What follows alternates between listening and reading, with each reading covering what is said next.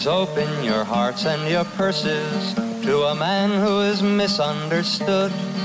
He gets all the kicks and the curses, though he wishes you nothing but good. Well, he wistfully begs you to show him you think he's a friend, not a louse. So remember the debt that you owe him, the landlord who lends you his house.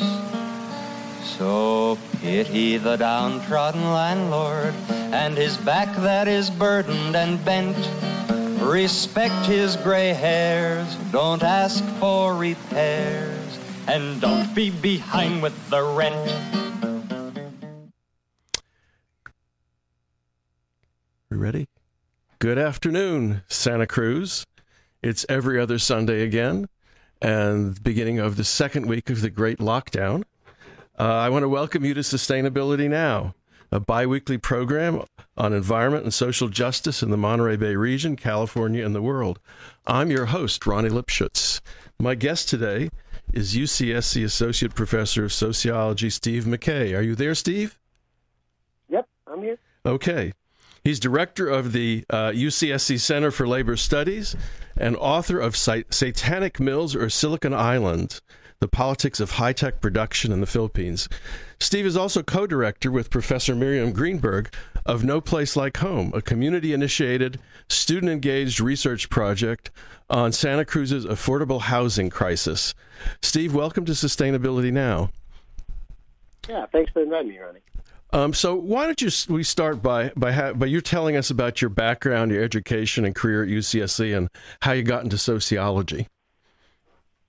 Yeah, sure. So I grew up in the Bay Area. I was born in San Francisco and a product of California public schools. Went to high school in Richmond, and I went to UC Berkeley for my bachelor's. I started in 1985, and I studied political economy. And after spending some time there, I really wanted to get an idea. I'd studied kind of development and especially community development, and wanted to understand it in other parts of the world. So I spent 2 years after my bachelor's working in Indonesia with a local non-governmental organization. And I think that's really where my interest in community-based projects started.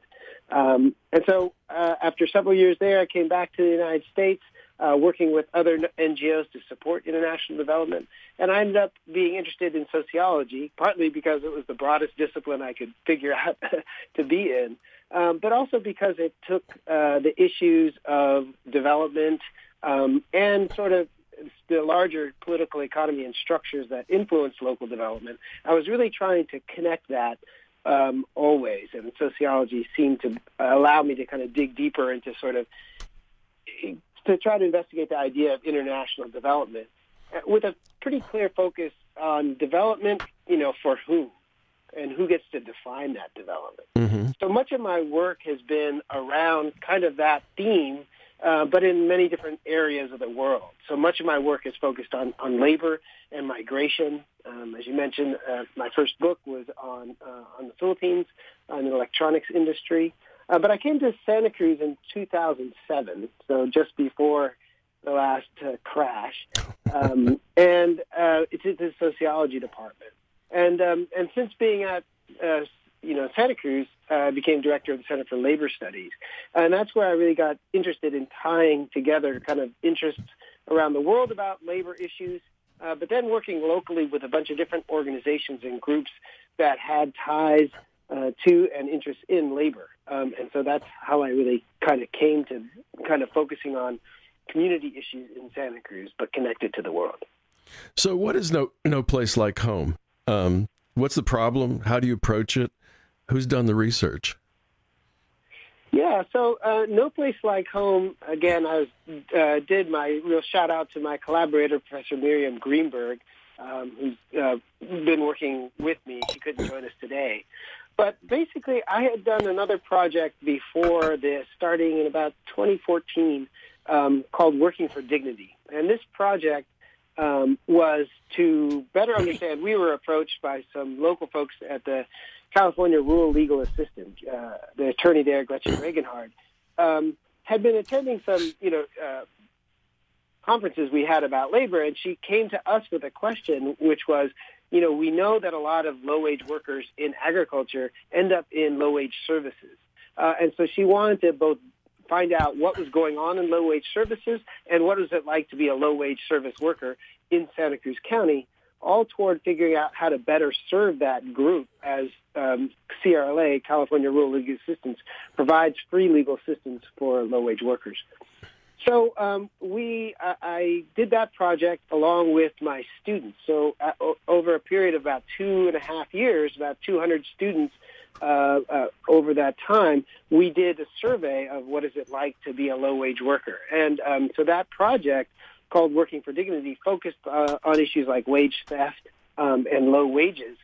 But what we found, and when we talked to 1,200 people in Santa Cruz County, and one of the biggest issues people had was, the issue was they're getting paid very low wages, but they're spending most of their money on housing.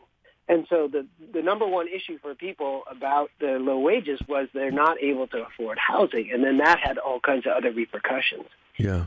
So that's when, in 2016 or so, Miriam and I came to the idea with our community partners, so California Rural Legal Assistance, Community Action Board, and Community Bridges, to better investigate sort of, well, what is it like to be a renter in Santa Cruz County? How does the housing affordability crisis feel to people here in the county? So we found there just wasn't much data on it. There's very little data on. There's some things on affordability. I think we're pretty familiar how much housing costs, often for houses for a lot of us. But we're not always sort of up to speed on what is it like for other people in other conditions, so renters, for example. And there's basically no one doing the research locally, and only spotty data nationally. So we thought, well, in the spirit of our other projects, we would get students working with our community partners and actually go out and talk to renters across the county. Often those folks, low-wage workers and renters in our county, are what might be called difficult to reach or difficult to do research, in part because we have a very vulnerable low-wage population who's not always ready to answer questions. So we know that a lot of the folks in our county are undercounted because they don't necessarily participate in large surveys like the census. So our idea was to go out and be a little more proactive and go into those neighborhoods and those areas where we knew there were a lot of renters and go basically door to door and talk to people about what's their experience. And so that's what No Place Like Home, it's the kind of housing affordability crisis study of Santa Cruz County. Well, I want to get into the issue of affordability, but before we do that, I'm just curious how you got your students to do this work. Was it through a class or what? Yeah, so I started teaching a class first. It was a class on work and labor, and that my students, I thought, to make it real, to understand what it's like to actually go out and talk to people, and that was Working for Dignity. And so I hit on this kind of model of doing research that we call community-initiated, student-engaged research, and that kind of mouthful we call SISR. And the idea of this is that we have students that have the language and cultural skills to do research and connect with the folks here in Santa Cruz County. And so I recruited students to be part of the course, taught them, research techniques, ethics of research, and all the methodology. And then we would go out through these different courses and go out and use the course as a way for them to learn how to do the research and also connect with our community partners to then go around and do these surveys. So for No Place Like Home, we had over 250 students over about 2.5 years participate in this study. How did you find, you said the people might be hard to find and reluctant to answer questions. How did you find them? Well, so one, we know in terms of people tend to trust those organizations and that they're either part of, so church groups, for example, or community organizations And so our community partners, those like the Day Worker Center that's run by the Community Action Board, or the Family Resource Center in Live Oak, those places where people are already there, who are already trusted by the community, we get introductions from those community groups. And then our students would then do things like they would actually do neighborhood cleanups. They would do various kind of service projects. They did, for example, a Pathways to College workshop for parents. And the idea was before we ask them any questions, we want to do something for them first and demonstrate that, we're not there just to extract information, but actually to, kind of do this along with them. And what was fantastic was our students, again, many of them were themselves from immigrant families, for example, that grew up speaking Spanish. And so when we did go door to door in, again, from Santa Cruz all the way through Watsonville and Freedom, they could connect and get people to trust them, I think, better than many, if it was just for the census takers or other folks like that. So we feel, partly working through the community organizations, our students were able to get people to trust them and open up about stuff. Listen, let's take a quick break here before we go on to talk more about affordability. You're listening to KSQD 90.7 FM in Santa Cruz and ksqd.org on the internet. Tune into KSQD Tuesday mornings at 7 for Climate One, when I'm running the station, produced by the Commonwealth Club. Climate One is a forum for candid discussion among climate scientists, policymakers, activists, and concerned citizens, with a focus on energy, economy, and the environment, and politics, I might add. Climate One airs Tuesday mornings at 7 and alternate Mondays at 6 p.m. here on KSQD 90.7 FM and ksqd.org. One station, many voices, your ink spot on the radio dial. All right, this is Sustainability Now. I'm Ronnie Lipschitz, and I'm speaking with Professor of Sociology Steve McKay about the project that he co-directs with Professor Miriam Greenberg, who, by the way, is off celebrating a significant birthday. Congratulations, Miriam. No Place Like Home, which is a community-initiated, student-engaged research project on affordable housing in Santa Cruz and Santa Cruz County. So, Steve, affordability is a really tricky notion. I've been looking into it recently, because in particular it differs from one city to the next. So what does it mean in Santa Cruz? Yeah, no, it's a great question. And when we talk about affordability, generally what it comes down to sort of, how much should people be paying for their housing? So that's usually kind of in terms of is someplace affordable to live? Housing is the number one sort of the biggest expense that most families have, right? So if we look at our monthly, kind of our own monthly budget, the biggest chunk often is for housing, whether it's for a mortgage payment or for rent. And so when we talk about generally affordability, we talk about thinking about the housing cost burden. So how much of your income is going to your housing? And so various measures of affordability usually are some ratio of kind of your income versus how much things cost locally, right? And again, housing, we can look at other elements that go into your cost of living, but housing is the number one, for most people. So when we go back to affordability, the housing cost, it goes way back, right, to at least the Housing Act, 1937, when they, first established public housing, and they had to decide sort of, well, how are they going to do this? Were they going to just give people public housing, or, would there be a maximum income? But they came to the idea, based on, even at the time in the 30s, that, that you have how much should you be spending in rent? And an old saw was, you should spend about a quarter of your income on housing, because you need the rest of your income for everything else, for food, for clothing, for other things, right? And so the idea, the old one, was 1 week's wages for 1 month's rent. So that idea, about a quarter of your expenditure. But so with the going back to public housing started in the 1930s, really 1940s.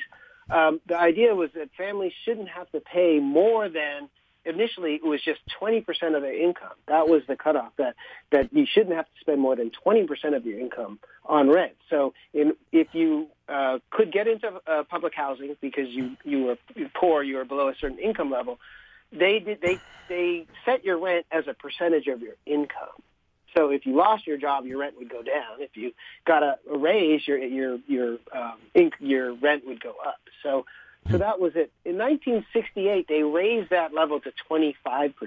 So if you're in housing, you should spend 25% of it. And then in 1981, partly because of the crisis and their expenditures, they said, well, you should have to spend 30% of your income on rent. So in 1981, the 30% cutoff was established, and that's where it stays today.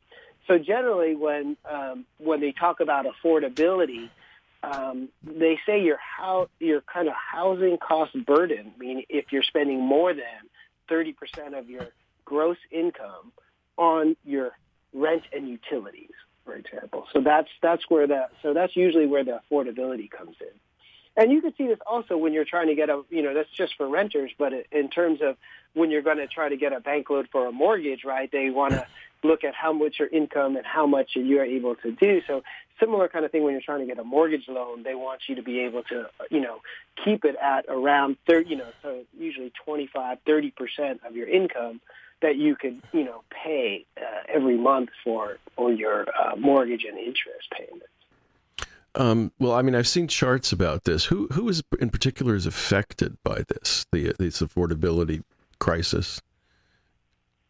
Well, I mean, in general, everyone is, right? Because it's sort of anyone who's trying to pay for their housing in some ways and everything else in their lives are affected.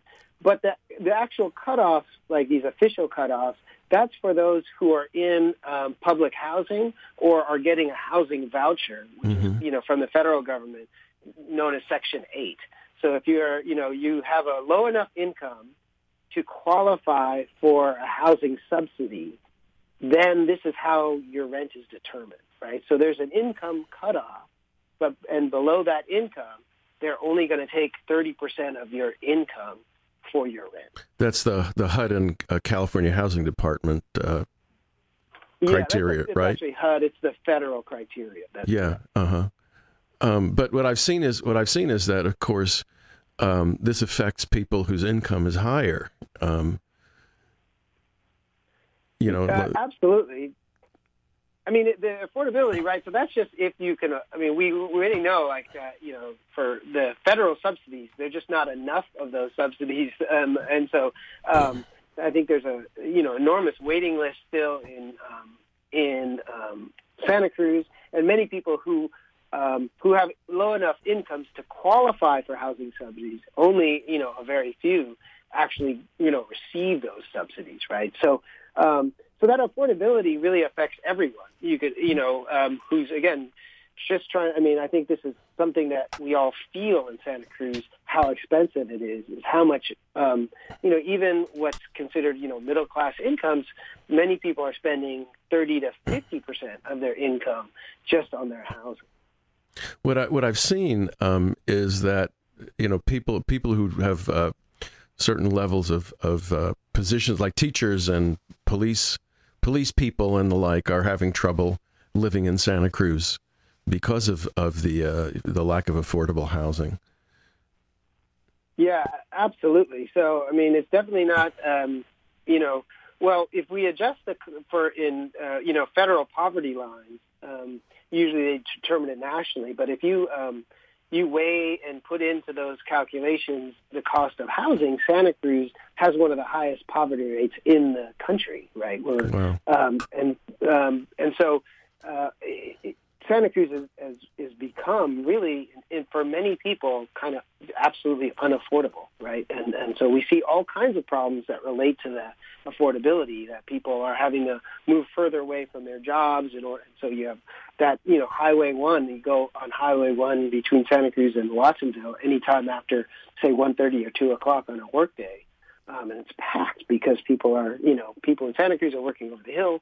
And then, and that's made Santa Cruz expensive. So people working in Santa Cruz are living in Watsonville. People working in Watsonville are getting pushed down to Salinas, right? So we see all the repercussions of the unaffordability crisis. It also makes it difficult for employers to keep their employees here. I understand that people have to move away because they just can't find something, or they just can't afford it on the salaries that are being paid. Absolutely, and we worked with the SEIU, Service Employees International Union, who's most of the city and county workers work for. And when we polled and surveyed their members, that was a big issue, that less than half of the people who work for the city of Santa Cruz can afford to live in Santa Cruz. And then when we looked at SEIU members, for example, who worked for Salud para la Gente down in Watsonville, they again have less than half of their people could afford to live in Watsonville. So they were pushed further out. And so, on and on. And we heard this, the sanitation department. I was talking to some guys in that department. And, in the whole department, there was only one guy who still lived in Santa Cruz. Wow. And so this goes for emergency workers too, right? And this has a lot of issues around public health. For example, right now in the pandemic, if someone needs to get to their job, right, but they can't afford to live there, and they're first responders, then they're not able to be there, right, when we need them. Mm-hmm. So it really makes sense for a city, right, that think of all the people who are necessary to make the city run, those sanitation workers, the firefighters, the police. If they can't live in the community, that's actually bad for everyone in the community, not just for them, right? And teachers, we see that absolutely a big issue is that the Santa Cruz School District cannot keep teachers because it's actually the most unaffordable place for teachers in the country, right? And so there's some, and I think one thing that's happening is thinking about doing workforce housing. So I know one thing that the Santa Cruz County of Education is trying to do is thinking about building housing on some of their land that they control. And, since they're, it's very interesting on the west side, for example, there was a Natural Bridges Elementary School, right, that closed. Why it closed in part because fewer families can afford to live on the west side. So they were trying to think, well, what could we do with that land? And now they're thinking about and are in plans to develop teacher housing on that site. And so there are some movements toward that, in recognizing that it is a big issue for certain employers. It would be interesting to do a study of the social cost of all of this, because the cost is dumped on the individual. And the individual's family, right? It's not considered to be part of the cost, a broad thing that the community should somehow cover. And I just wonder what that would turn out to be. It's something to think about. Well, let's talk about the elephant in the room, the university, in all of this. Yeah. So there are two ways to think about this. One, of course, is mostly undergraduate enrollments, but also graduate students who are competing for available housing with others. And the other one is, I've forgotten now. There was a second thing. Yes, I remember.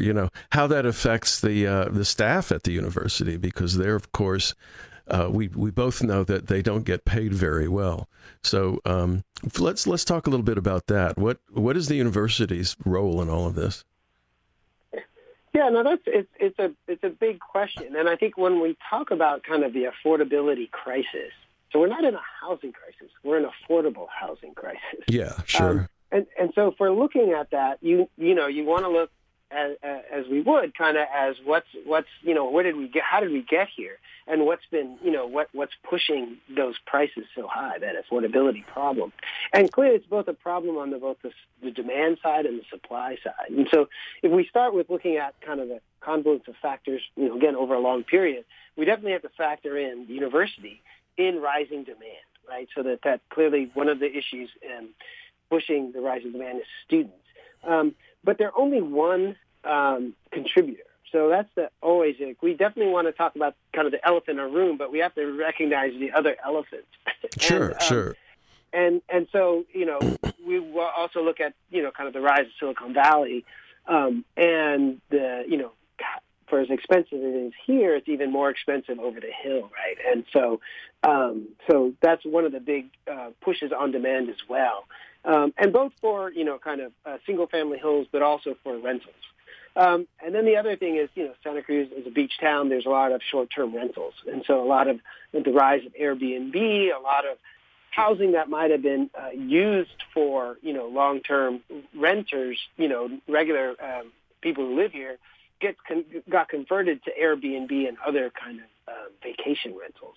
And so that also kind of meant that there were fewer units for renters because of the entrance of Airbnb. But students, absolutely. And again, it's not just students, but it's also faculty and staff, right, that as the university has expanded, we house at UCSC half of all our undergraduates on campus, and that's actually higher than all the other UCs.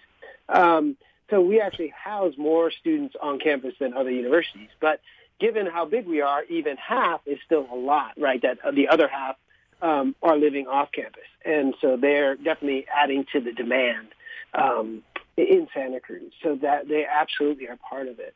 And one of the reasons we did the project, actually, and working with our students was students are often the kind of the face of, or often get the blame for, the affordability crisis. And we wanted to be people in town to be able to actually talk to some students. And so the students were going door to door, and it was a pretty tough job because when they would come to a door and say, hey, I'm here to talk about affordability crisis, and many doors were slammed in their faces, or they were yelled at and told, the problem with housing is you students. And the students, took it with a grain of salt, but they also got into a lot of conversations with people who live in Santa Cruz.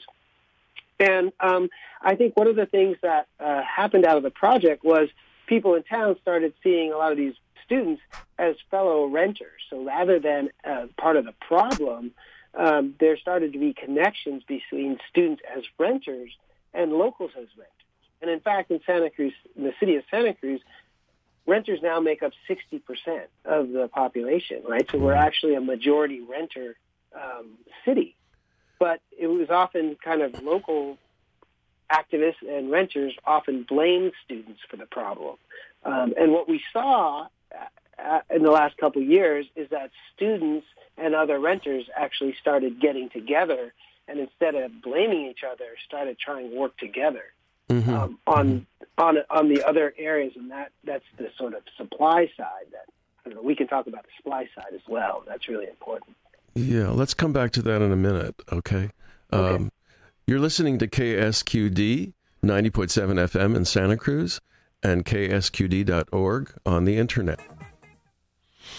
You're listening to Sustainability Now here on KSQD 90.7 FM in Santa Cruz. Emily, the engineer, and I are trying to figure out what that last message was all about, and we haven't. But anyway, this is Ronnie Lipschutz, and I'm speaking with Professor of Sociology Steve McKay about the project he co-directs with Miriam Greenberg at the university, No Place Like Home. And we were just talking about the affordable housing demand side of the equation.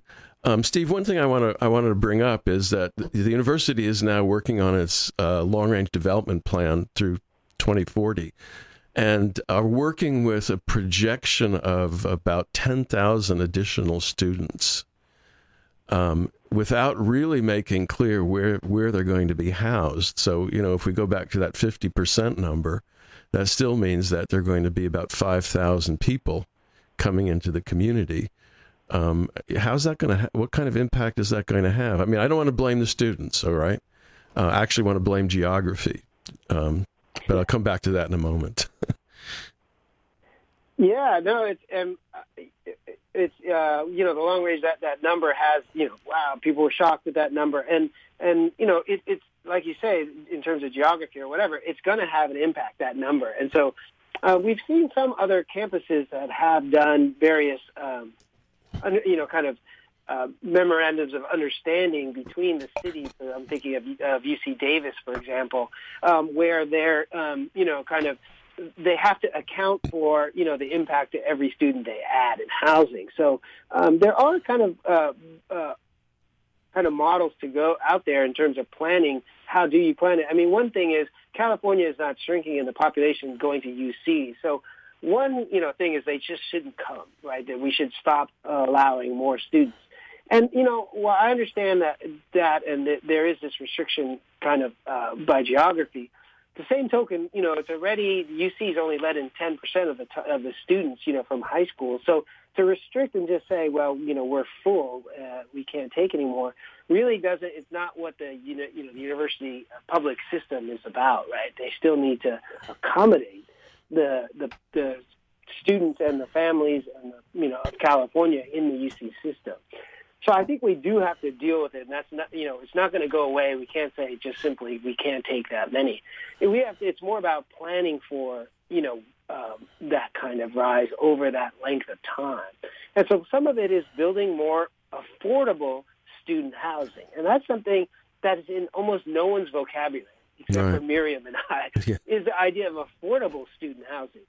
Because, now they're under pressure to actually, that all housing needs to make money or at least support itself. And they're moving to public-private partnerships and other kind of models. But for the most part, rent on campus is always more expensive than it is in town in almost every market, right? And that often ends up driving the cost of the local market. We've heard landlords say, we index our rent to the cost of the dorms. Mm. And so it's actually been higher. The state actually requires that student housing pay for itself. It's treated as a separate category from capital improvement on the university campuses. So I part of that has to do with the cost of building the Student Housing West project, which is supposed to start last year. Who knows when it will start? Is quite expensive over the lifetime of the project, and relies on that continuing flow of rents in order to be financed. So it's a kind of a circle there. The university ought to be looking into strategies for building low cost housing, probably in the town. We can come back to talk about that in a moment. I know that the LRDP envisions 4 new colleges as well, and I don't think anybody's quite sure where the funds for that are going to come from. So let's talk about the supply side now, okay? What first of all,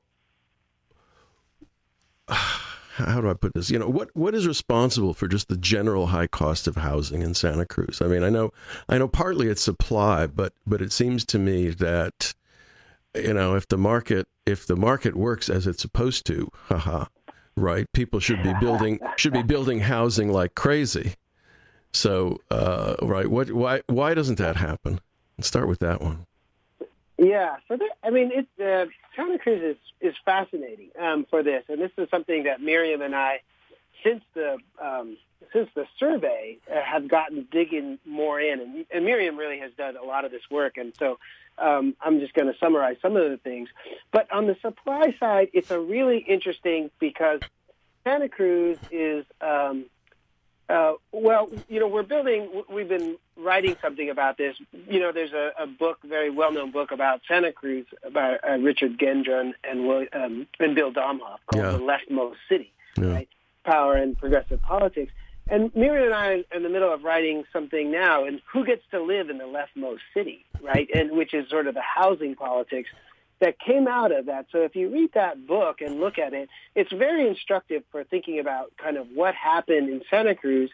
And the basic, punchline is Santa Cruz as the leftmost city, with these progressives, got together with neighborhood groups and were able to stop the growth machine, kind of the idea of, what was the Lighthouse Field was going to become a convention center, and basically in the 70s, Santa Cruz progressives got together with neighborhood groups and defeated a lot of those kind of typical growth machine, kind of business-oriented, large-scale development.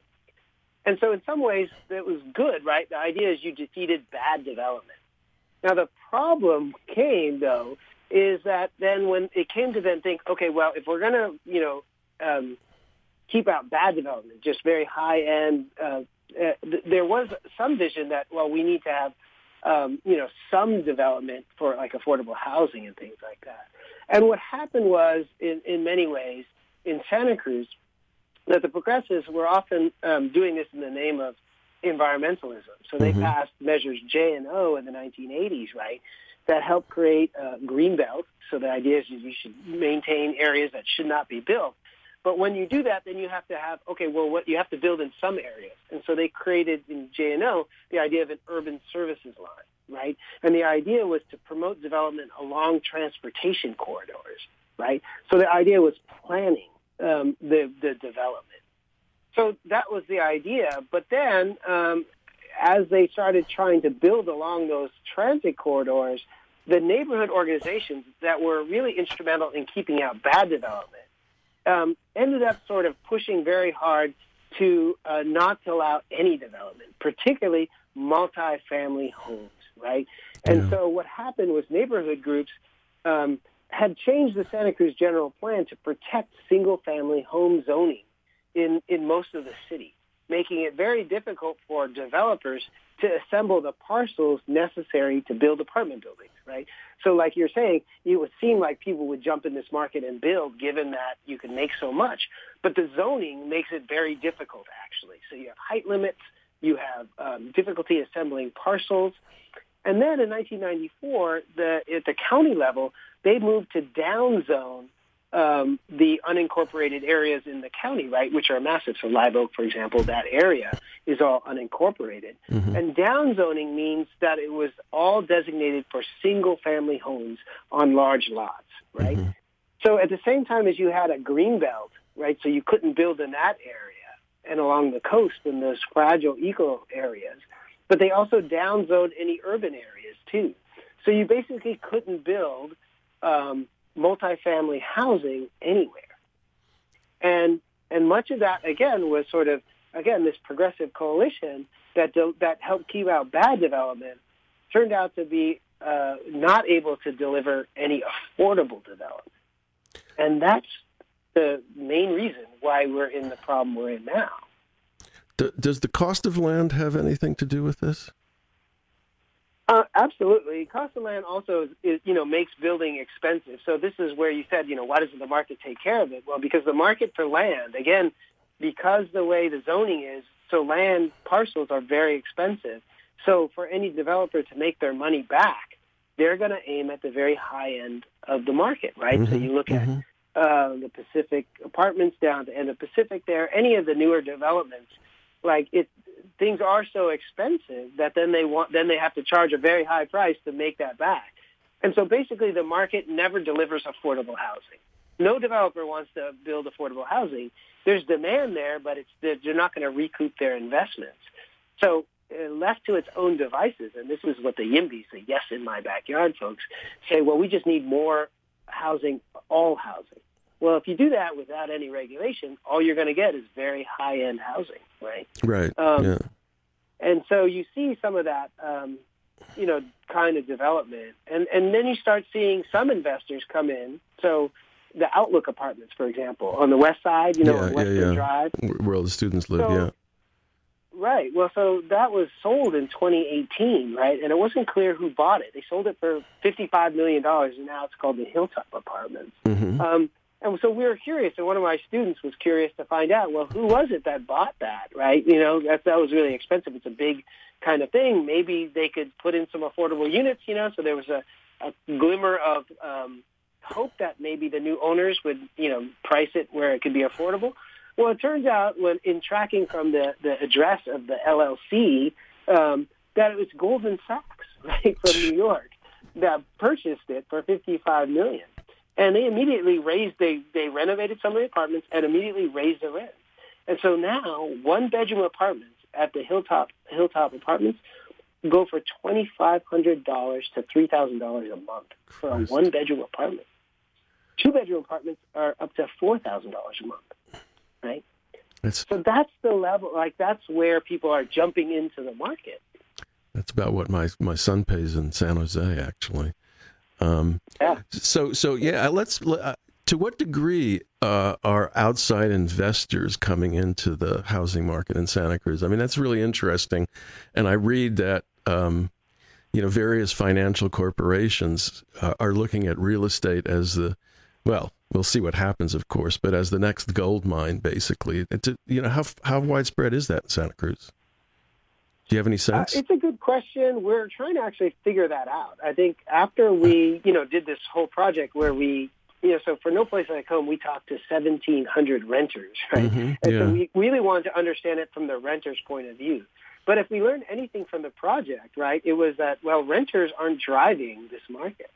It's the producers and the managers of housing that are doing it, right? And so we're now looking, and it's much, much harder to figure out who owns what, for example, right? Look at when the city council just tried to have a renter registry. So they weren't trying to, no rent control, nothing. They just wanted a register of who is renting what. Mm-hmm. And all the landlords balked and, protested that they don't want to even collect that data, right?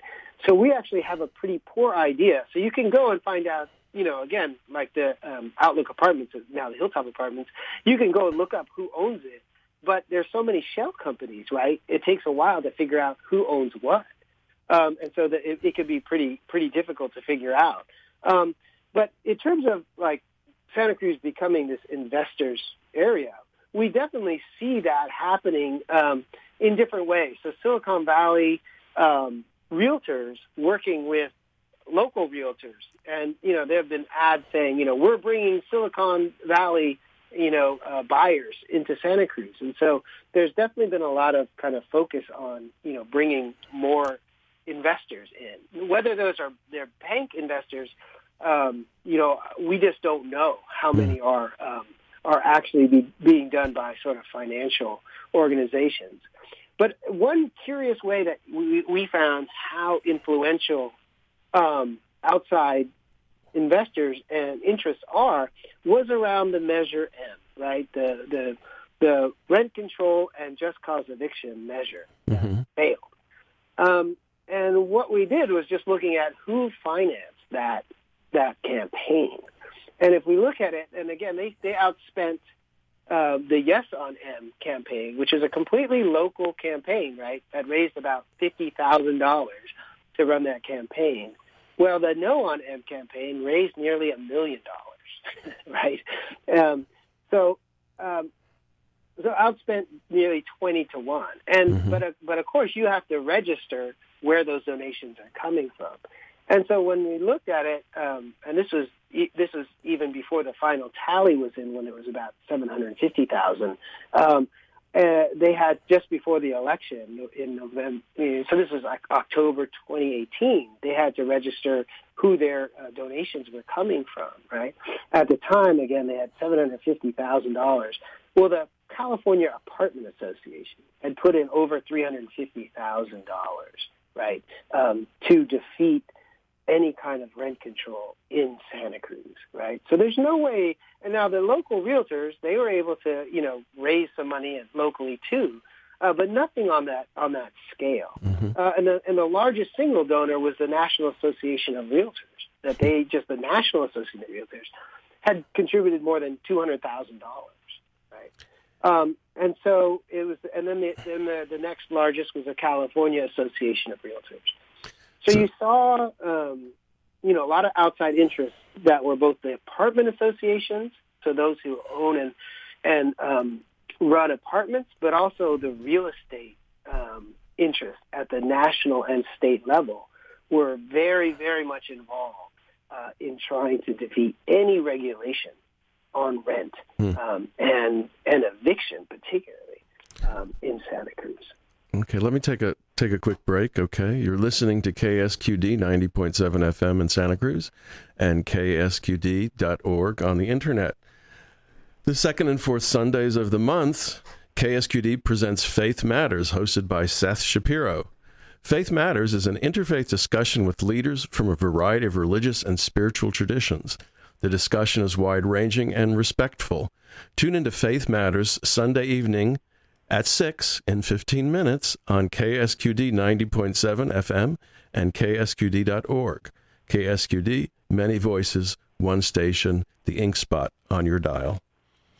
You're listening to Sustainability Now. This is Ronnie Lipschitz, and I am speaking with Professor Steve McKay, who is the co-director with Miriam Greenberg of No Place Like Home, a community-initiated, student-engaged research project on affordable housing in Santa Cruz. And we've just been talking about outside money and its influence. You mentioned the was it Proposition M? You mentioned the discussion about a rental registry, and I couldn't help but think about the gun owners who are afraid the government is going to come and, pry guns from their cold dead hands. It sort of sounds very much the same. So let's talk about solutions. Okay, what sorts of things have you thought about or supported or proposed? This is really important, and I think it's in just as how complex the problem is, that the solutions have to be similarly kind of complex.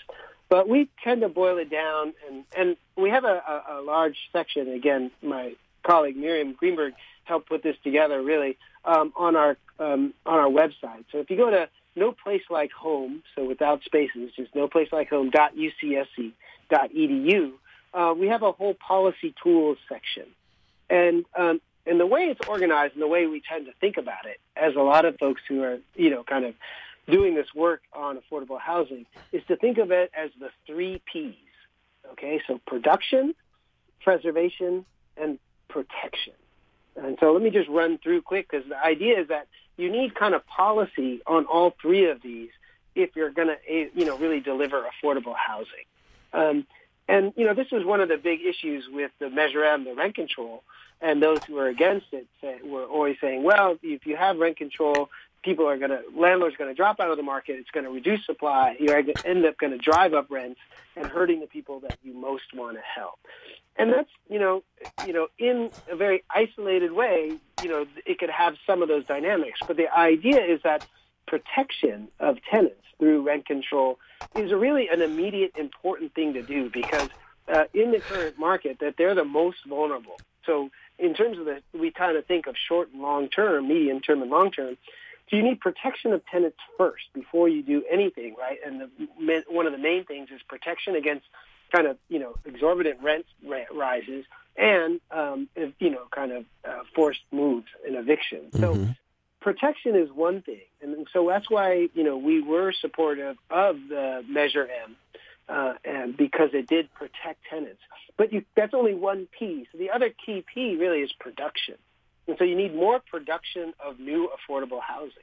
And that could be on campus, right? Again, we need to deal with it the student way. So the university needs to be part of this conversation of developing affordable student housing. But also the county and city of Santa Cruz and the state of California, right, and the federal government need to be, make it more possible to deliver, sort of more affordable housing.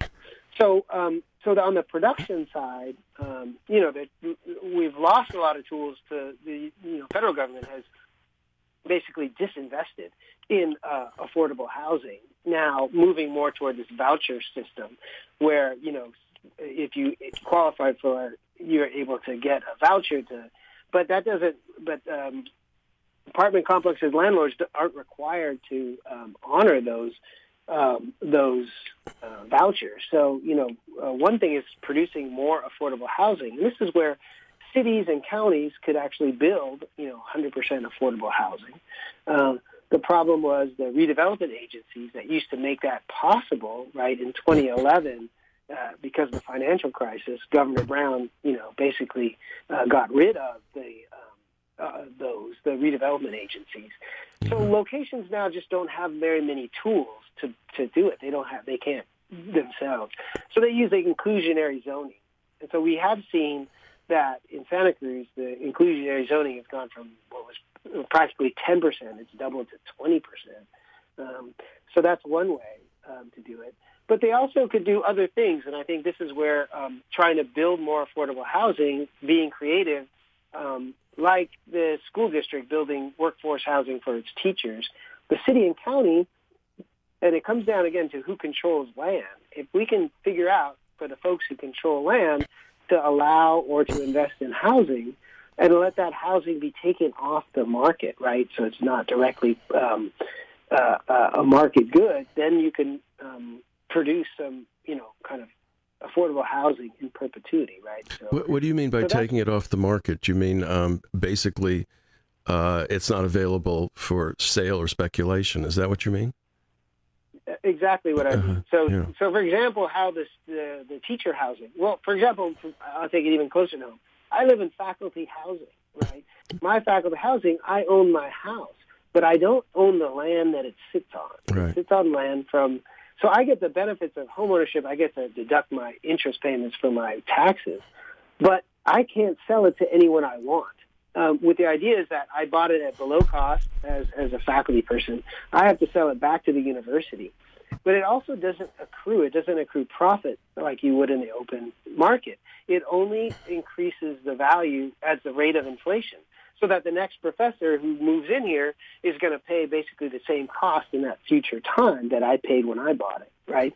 So that idea is that it remains affordable but it's restricted, right, to faculty.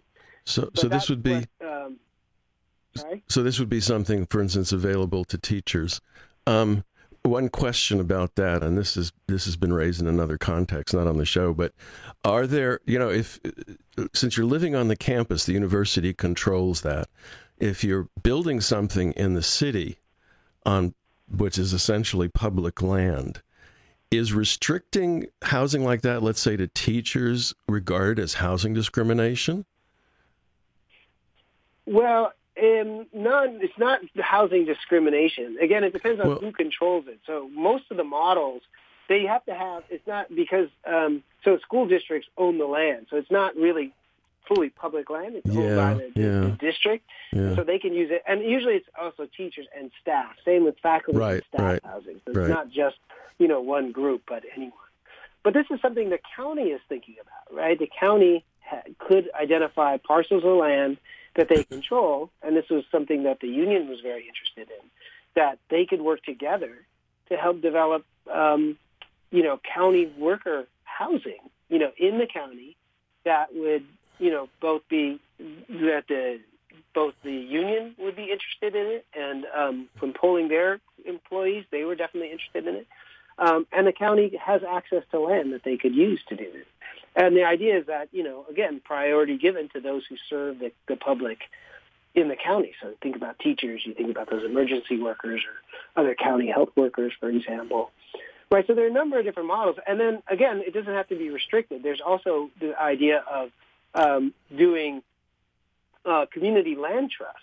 So private groups could do the same thing. And there's now a group in Santa Cruz trying to develop an affordable housing model using the community land trust model, where they would purchase land or try to have, maybe someone would donate land, but then they would do something similar where they would build housing, but it would have certain restrictions, but it would also remain affordable. Mm-hmm. Okay. I might as well put a pitch in here for a project I'm working on, which is to try and facilitate construction of large numbers of accessory dwelling units in backyards, to get homeowners to sort of buy into this idea of community well-being and welfare. And that then, of course, addresses, again, this issue of the land ownership. So what's the plan for your project, No Place Like Home? What are you doing next with it? Well, I think we are looking at some of these other areas, trying to understand. One, for example, Miriam, after all this, has joined. She is now on the city planning commission. Right. Yeah. And so she actually is, elbows deep every day in trying to help deliver some of these projects, understanding. And so part of it is staying definitely deeply engaged locally. Now that we have a better understanding of what it's like, to be involved. And so there we've been, we've brought people to talk about community land trusts to help set up land trusts here. We put people, different organizations in touch with groups that are further along in the area, the other parts of the Bay Area. We're still active with some tenant organizations that are, still active on thinking about the protection of tenants, because that's still clearly a big issue for a lot of people. And I think, but we are interested on an academic kind of level, thinking about this idea of who gets to live in the leftmost city. What is the future of a place like Santa Cruz that paints itself as progressive, yet is, incredibly unequal, and is completely unaffordable?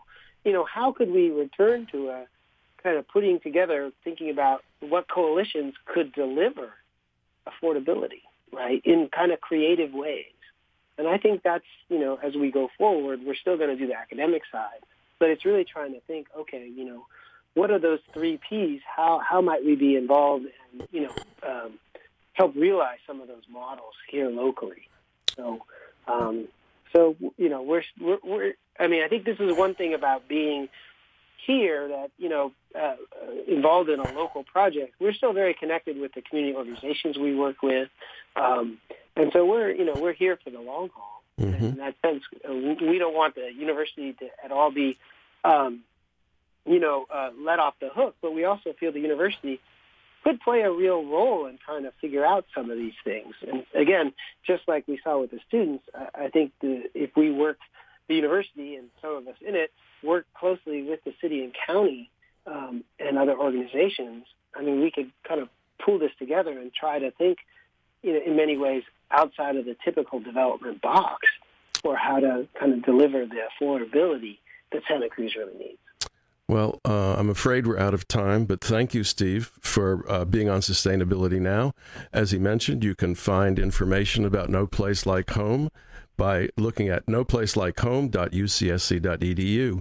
2 weeks from today, my guest is going to be our own engineer, Emily Dunham, who's going to talk about her doctoral research up at the university on kelp forests and sea urchins. She told me she's got a whole bunch of sea urchins up on the campus, and the condition of the California coast. So that's on Sunday, April 5th, 5 to 6 p.m. right here on KSQD 90.7 FM on your dial and ksqd.org.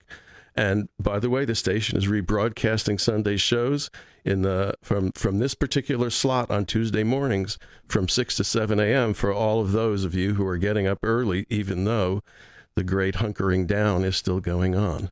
So until next time, until next every other Sunday, Sustainability Now. Please open your hearts and your purses to a man who is misunderstood. He gets all the kicks and the curses, though he wishes you nothing but good. Well, he wistfully begs you to show him you think he's a friend, not a louse. So remember the debt that you owe him, the landlord who lends you his house. You've been listening to Sustainability Now with Ronnie Lipschitz here at KSQD Santa Cruz.